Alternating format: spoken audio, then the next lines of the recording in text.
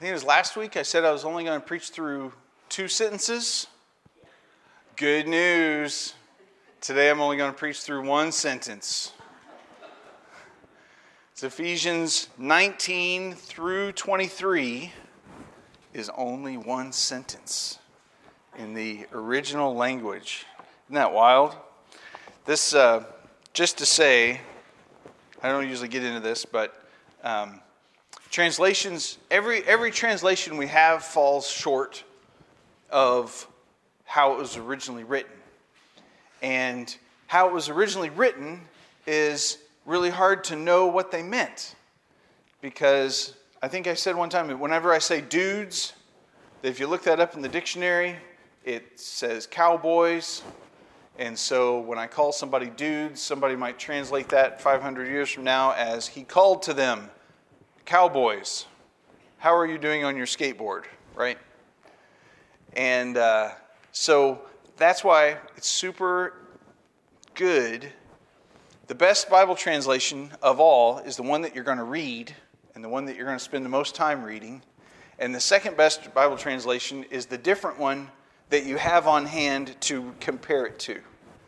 So that's why it's always super good to have a couple different translations. And whenever you read something, maybe the Holy Spirit will draw your attention to a verse and you're like, I wonder what that is in the NLT. I wonder what that is in the ESV or the NIV. Those are all fine translations. They all have their biases and their twists. So it's good to have another one that's a different twist, right? A different bias. So, in Greek, 15 through 23 is all 1 sentence. And different translators have broken that up in different ways for clarity, and you might see a bunch of footnotes where they've added words for clarity, because if they say his, you don't know if they're talking about his Tychicus, the guy that delivered the letter, or his Jesus, or his God, who it is. So anyway, with all that said, it's good to have a variety. So he starts, for this reason. And whenever you read something like that, what do you have to do? You have to rewind and figure out what is he talking about. All of the stuff we talked about last week, about how God saved you. God rescued you. God knew in advance what saved people would be like. And so he has saved you by his grace, and he is making you into that person. And in some weird time travel language, he's already made you into that person. Because God is exempt from time, right? So he knows what he's made you into. He knows what Christians look like. And he has already determined that he wants to make you look like that. And so because of all this praise of his glory, for all of his mercy and love that he's shown us, everything he's done for us, for this reason, because I have heard of your faith in the Lord Jesus and your love toward all the saints, I do not cease to give thanks for you, remembering you in my prayers. Paul is always thankful for the Ephesians. He's always thankful for the Ephesian church. There's some people have interpreted this that he's always thankful. He's always praying for them. And you know what? That's good too. To always begin with thanks. You know, as I think about how I pray for people, and I don't know, maybe I'm all alone in this, but I typically open by judging them and praying for all the things that I think are wrong with somebody, right? God, help that guy to not be so obnoxious. And then I move into Thanksgiving, and then I move into praying for them. And I don't think that's the model that Jesus set for us, right? And so here he is, give thanks. I give thanks for you. And I am transforming my prayer life because I'm thanking God. You know, whenever I pray for somebody, I'm trying to be thankful for them first. And all of a sudden that puts me in a frame of mind to really listen to the Holy Spirit, because the Holy Spirit isn't kicking off by judging them, right? The Holy Spirit has made them holy, has made them set apart in advance to be a holy person, to look like this. And so it's good to pray as we pray for people to give thanks for them. Also in this section, I was just thinking about just some points to, how do you pray for people? And how do you there's some hacks that you can do to make yourself pray more. And there's some tricks that you can do. Like one time I had a job and I worked on the corner of the Fifth Third building. And so I could see out in two directions, but I was low on the building, so I mainly saw the street. I was on the 4th floor, so I didn't have the majestic view, right?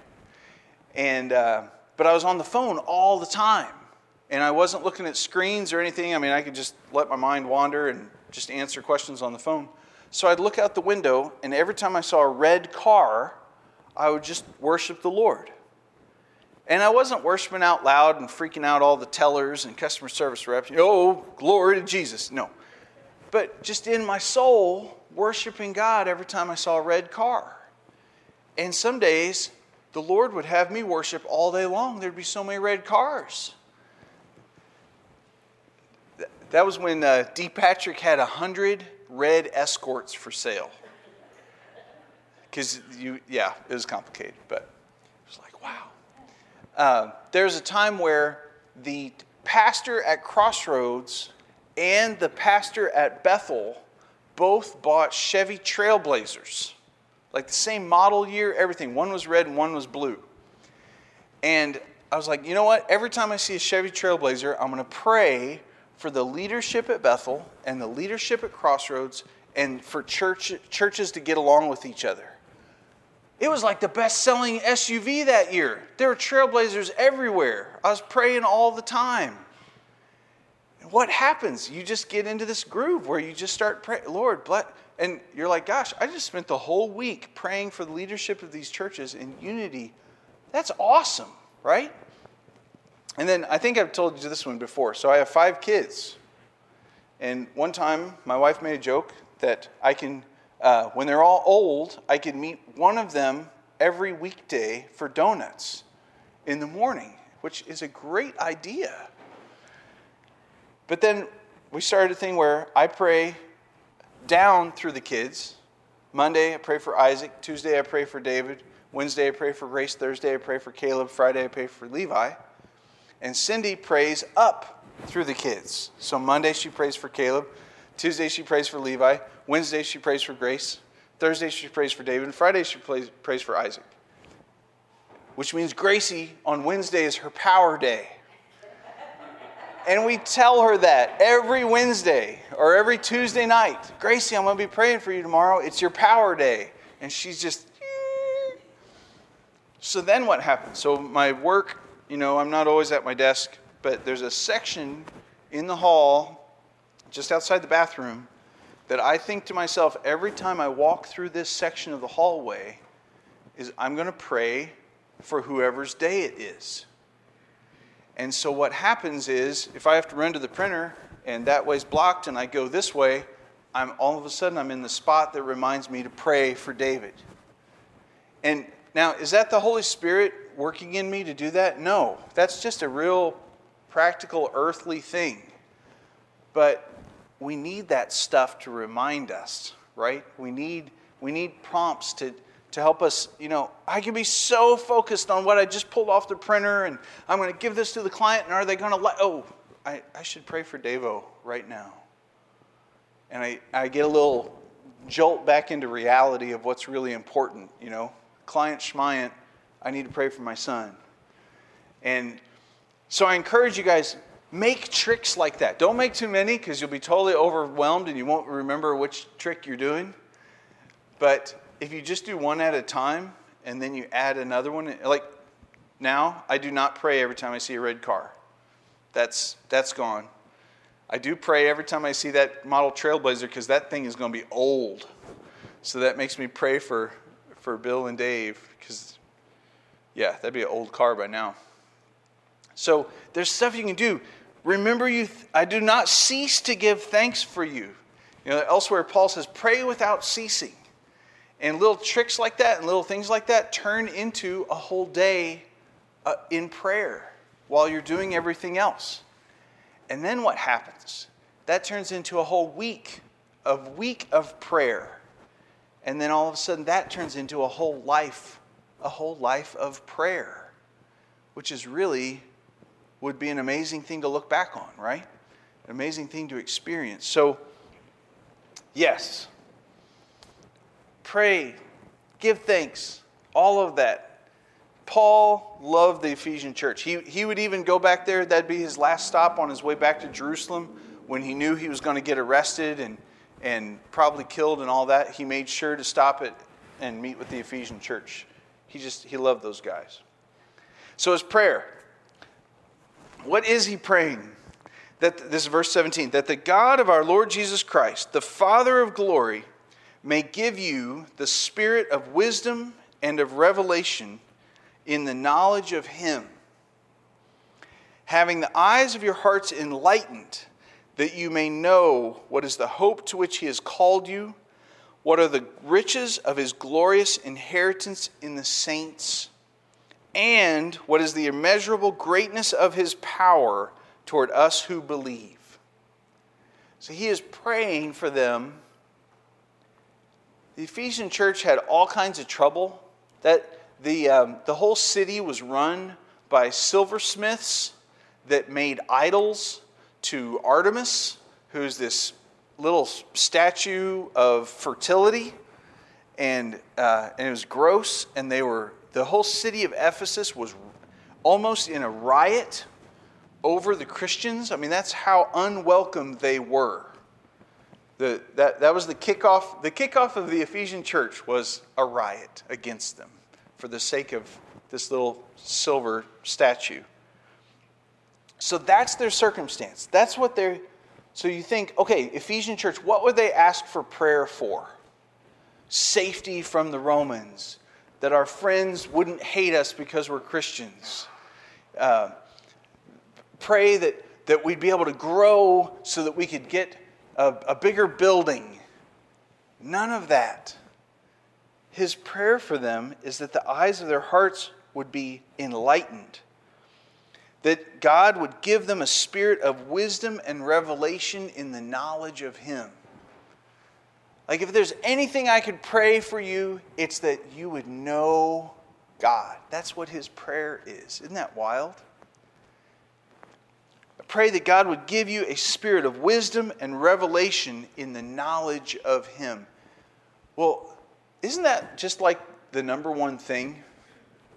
Don't you just think, gosh, if I had the deeper and sounder and more confident knowledge of Jesus, and I don't mean head knowledge, just like knowledge of He is close to me, I am close to Him, I am His, He is mine, I am with Him, He died for me, you could probably take on anything. You could take on a whole city riot against you. You could take on all of your neighbors and family having these giant, obscene silver statues in their house. You could handle all of that as you grew in the knowledge, spirit of wisdom and revelation in the knowledge of Him. Having the eyes of your hearts enlightened so you'll know the hope to which He has called you. You know, so, ready? I have entered the bifocal age. I'll take high fives after church. These things are messed up. These are crazy. And the first pair I took back to the store because I couldn't handle it. And then a buddy of mine that he's got trifocals or bifocals, he's like, you know what? You just need to put them on and get used to it.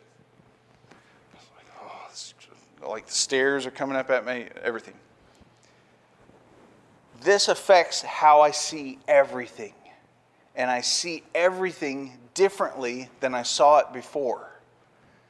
I was at a Bible study Friday morning and I told the guys if I'm nodding a whole lot, it's because I'm trying to get you in focus. I'm trying to look at you I'm not agreeing with you. I'm just trying to see you. It changes everything. So when Paul prays, I pray for the eyes of your heart to be enlightened. The eyes of your heart to be enlightened is so that you can see things the way God wants you to see them.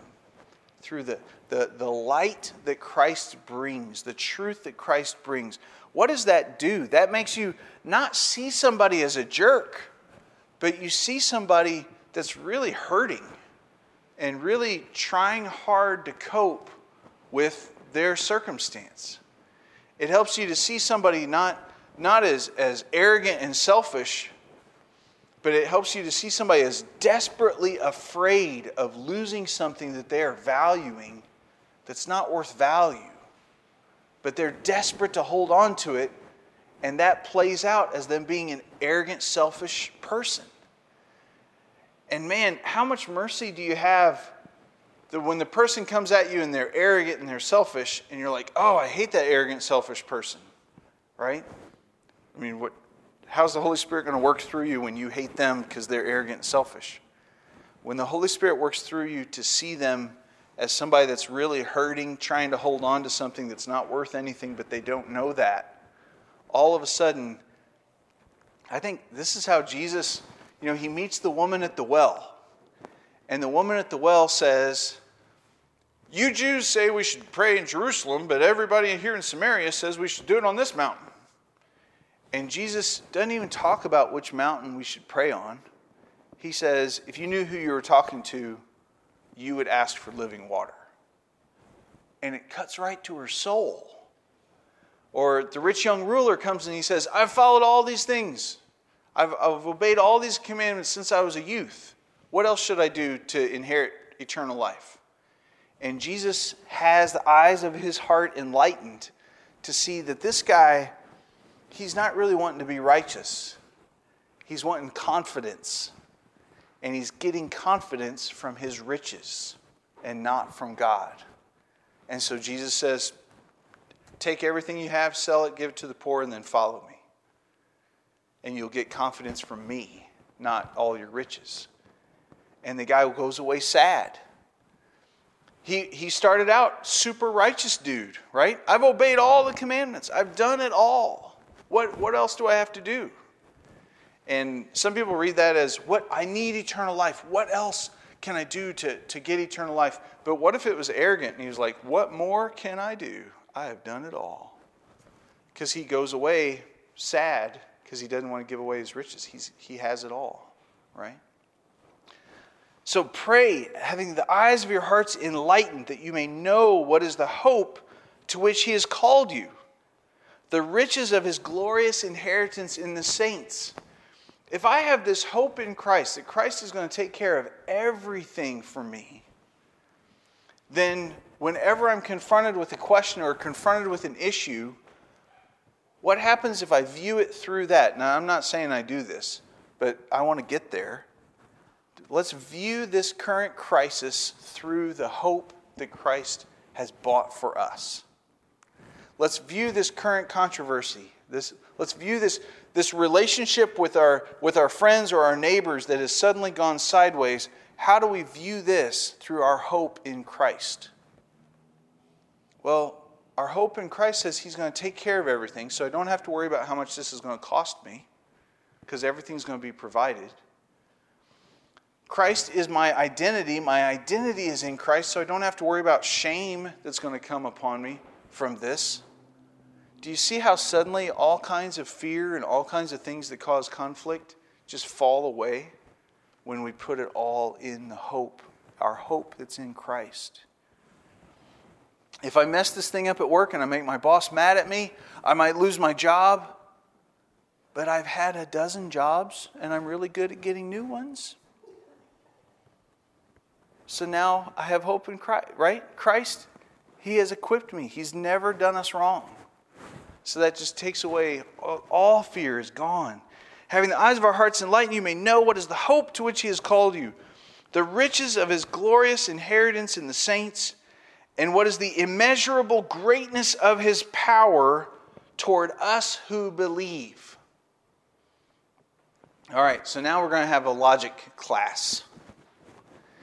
If God loves you ridiculously, he loves you so much, he cares about you in such incredible quantities of, last week we talked about lavished, right? How I put more butter in my pan than eggs because I lavish the butter, right? God lavishes his grace upon you. And then sometimes he doesn't answer our prayers. And we are hurting and something bad is happening. And so sometimes people have trouble reconciling those things. Why isn't God answering my prayers if he loves me? And all you have to do is give your kid a whole box of orange push-ups, and you'll see why. Because if the kid always got everything they wanted, it wouldn't always be best for the kid or for the parent. But the parents are wise. And as foolish as we and sinful as we are all as parents or whatever, God is wise. God knows. And so when we pray for something and it doesn't happen, we can be confident, we can refer back to rule number 1, that he loves you. He lavishes his grace upon you. That he's not answering the prayer because he's mad at you. He is not answering that prayer because he wants to hurt you. There's got to be something else going on that he has in mind that he's doing. Because the other part there is he is powerful enough to answer any prayer. It is never about a lack of power. It is never about a lack of love. If anything, it's our lack of knowledge of what he's doing. What in the world is God doing? Sometimes there'll be a conflict in our house. Kids will be arguing about something, or they'll have conflict with the outside thing or whatever. And I say, hey, what's God? Where's God right now?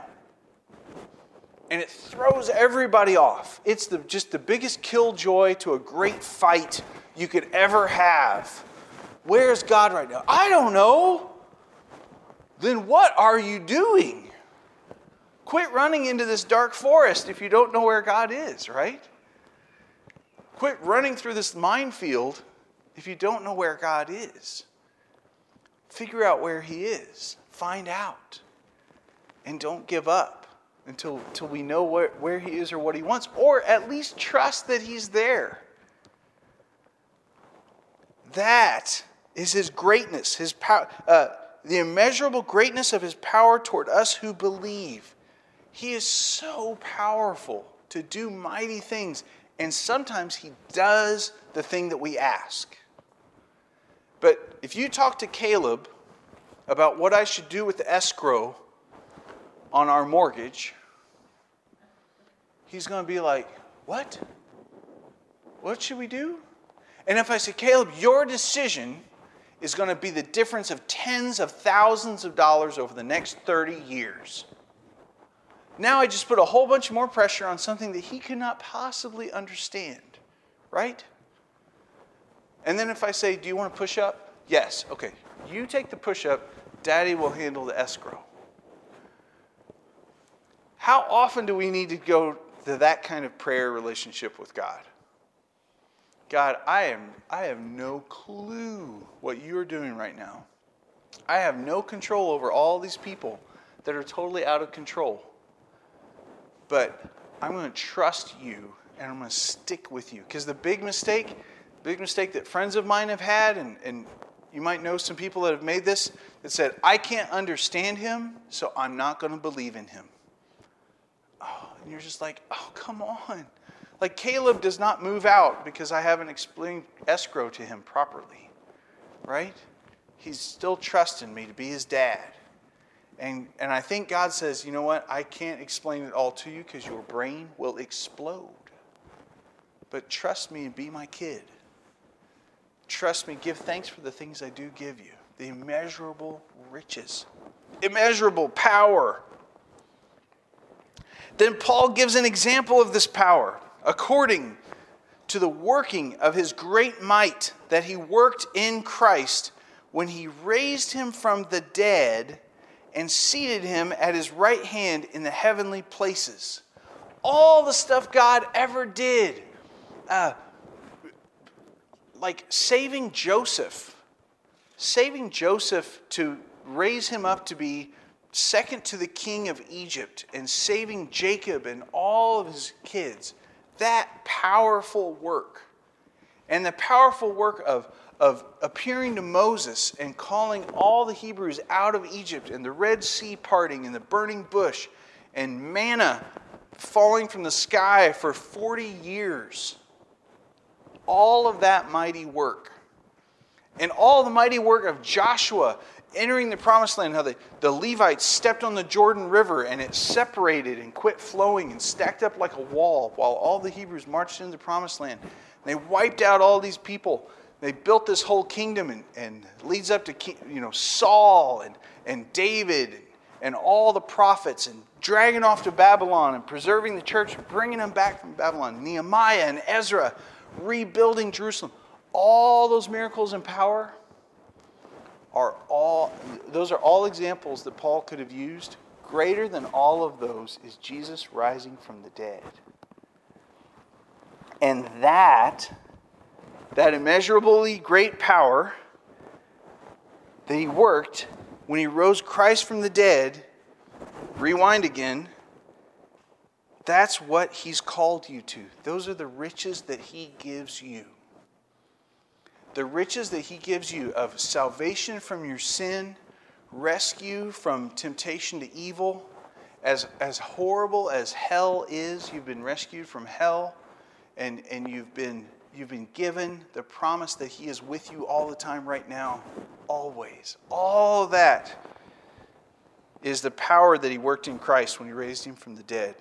Seated him at the right hand in the heavenly places, far above all rule and authority and power and dominion, and above every name that is named, not only in this age, but in the age to come. And he put all things under his feet and gave him as head over all things to the church, which is his body, the fullness of him who fills all in all. So, big deal in Ephesus and in the classical world was that the gods were gods, and they did stuff, and they could make decisions and do things and interact with us, but they were separate and they were off in another place. And God is in heaven, and he is in the heavens, and he rules from heaven.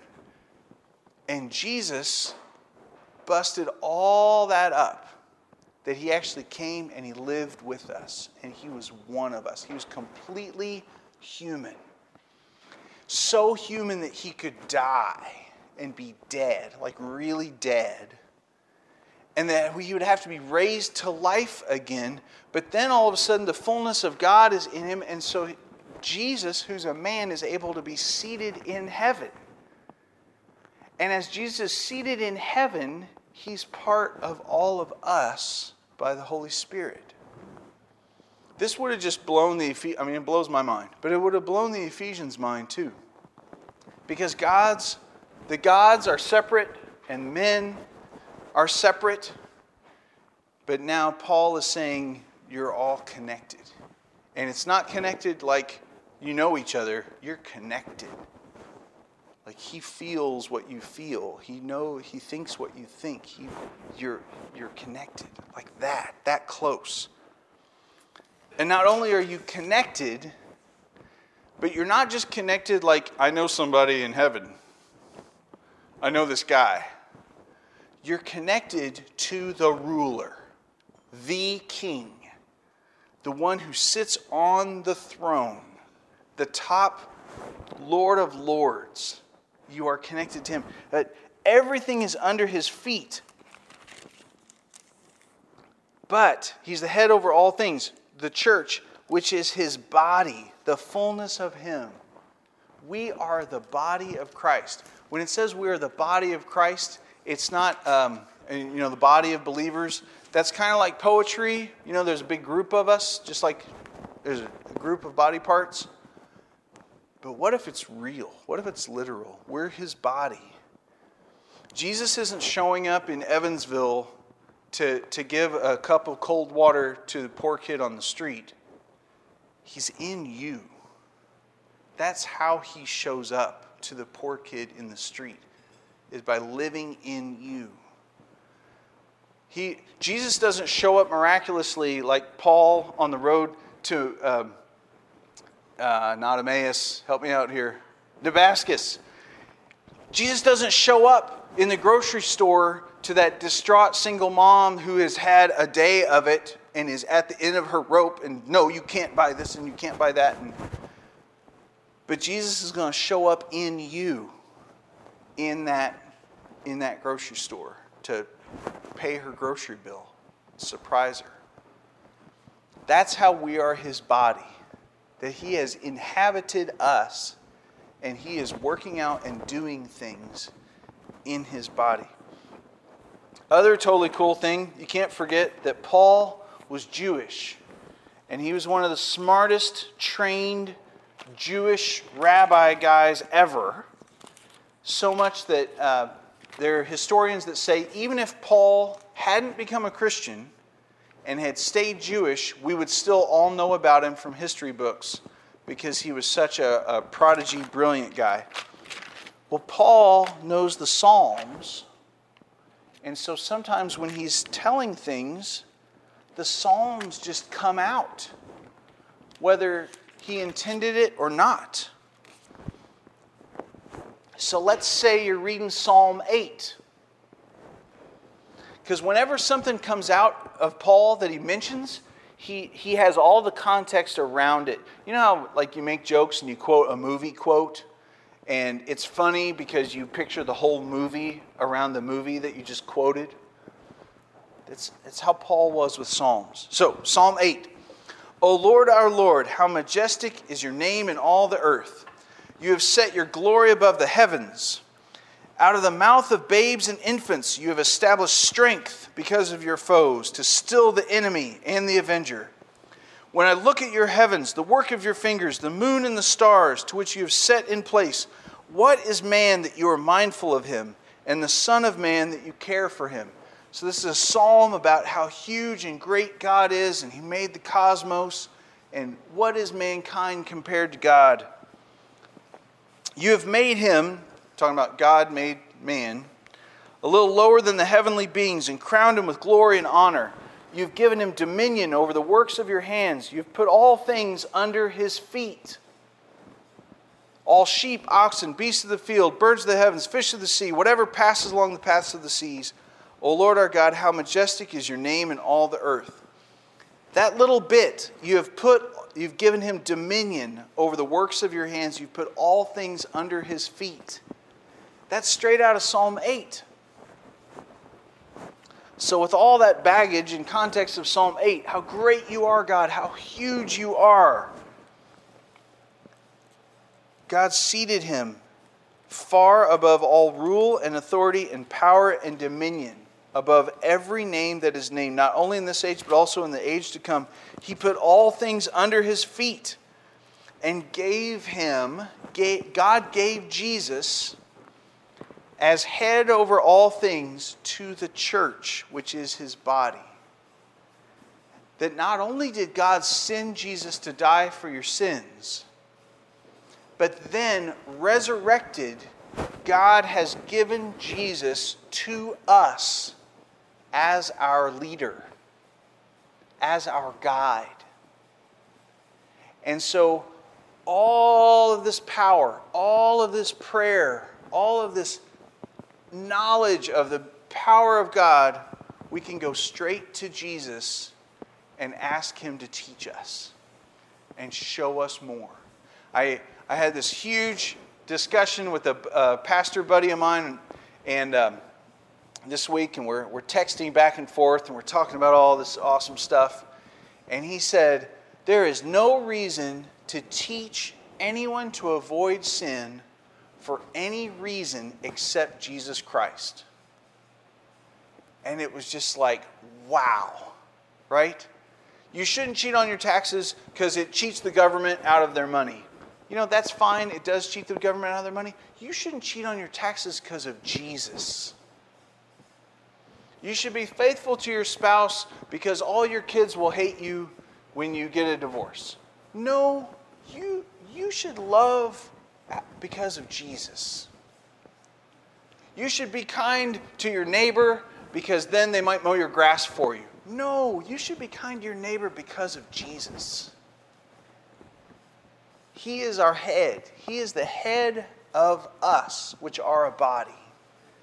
And as we draw near to Him, get ready, as we draw near to Him and as we acknowledge Him as our head, all this stuff backwards that we've just talked about through the whole first chapter of Ephesians happens.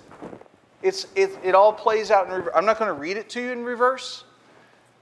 But as we consider Jesus our head, what happens? The power, the immeasurable greatness of His power shows up to us who believe.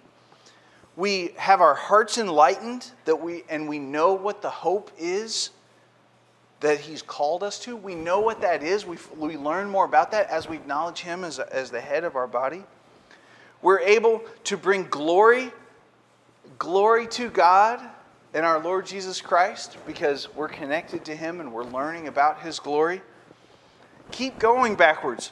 We hear the word of truth, the gospel of our salvation, and we believe in Him more. That's verse 12 and 13. Everything we've talked about in Ephesians so far all builds up to this moment of realizing that Christ is the head of your body. And the more we get that, the more we get every single thing that the grace, the salvation, not of ourselves, all of that, it all plays backwards. It's a big palindrome. No, it's not. But so let's let that be, not our prayer so much, but let's just dwell on that this week. That Christ is my head. That everything that I think about, everything that controls how my body works, every thought that I think, that's Christ. And the more I plug my noggin into Christ, the more I'm going to see the riches of His glory and the power and the inheritance and the riches that He puts forth in my life. And it's not a matter of I better do it or I won't get it. Because that's the other awesome thing.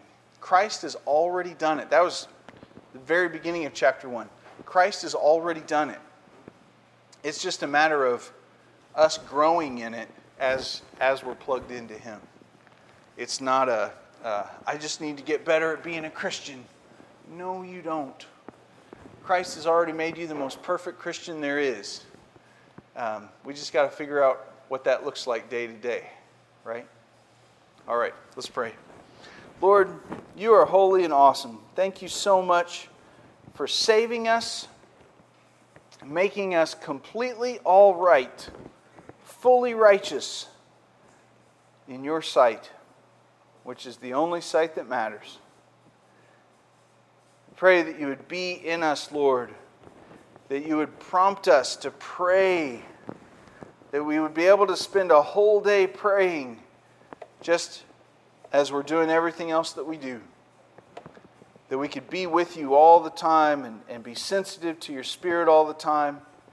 And that we would grow as a body into You, who is our head. We worship You and we praise You, Lord, for doing all the hard part for us. And we praise You, Lord, for being right here in us and with us as we work it all out. Thank You, Jesus. Amen. So church, as you go out this week, pray for one another, that the eyes of our hearts would be enlightened, and just camp and sit on that Jesus is with me like my head, like my noggin. God bless you this week.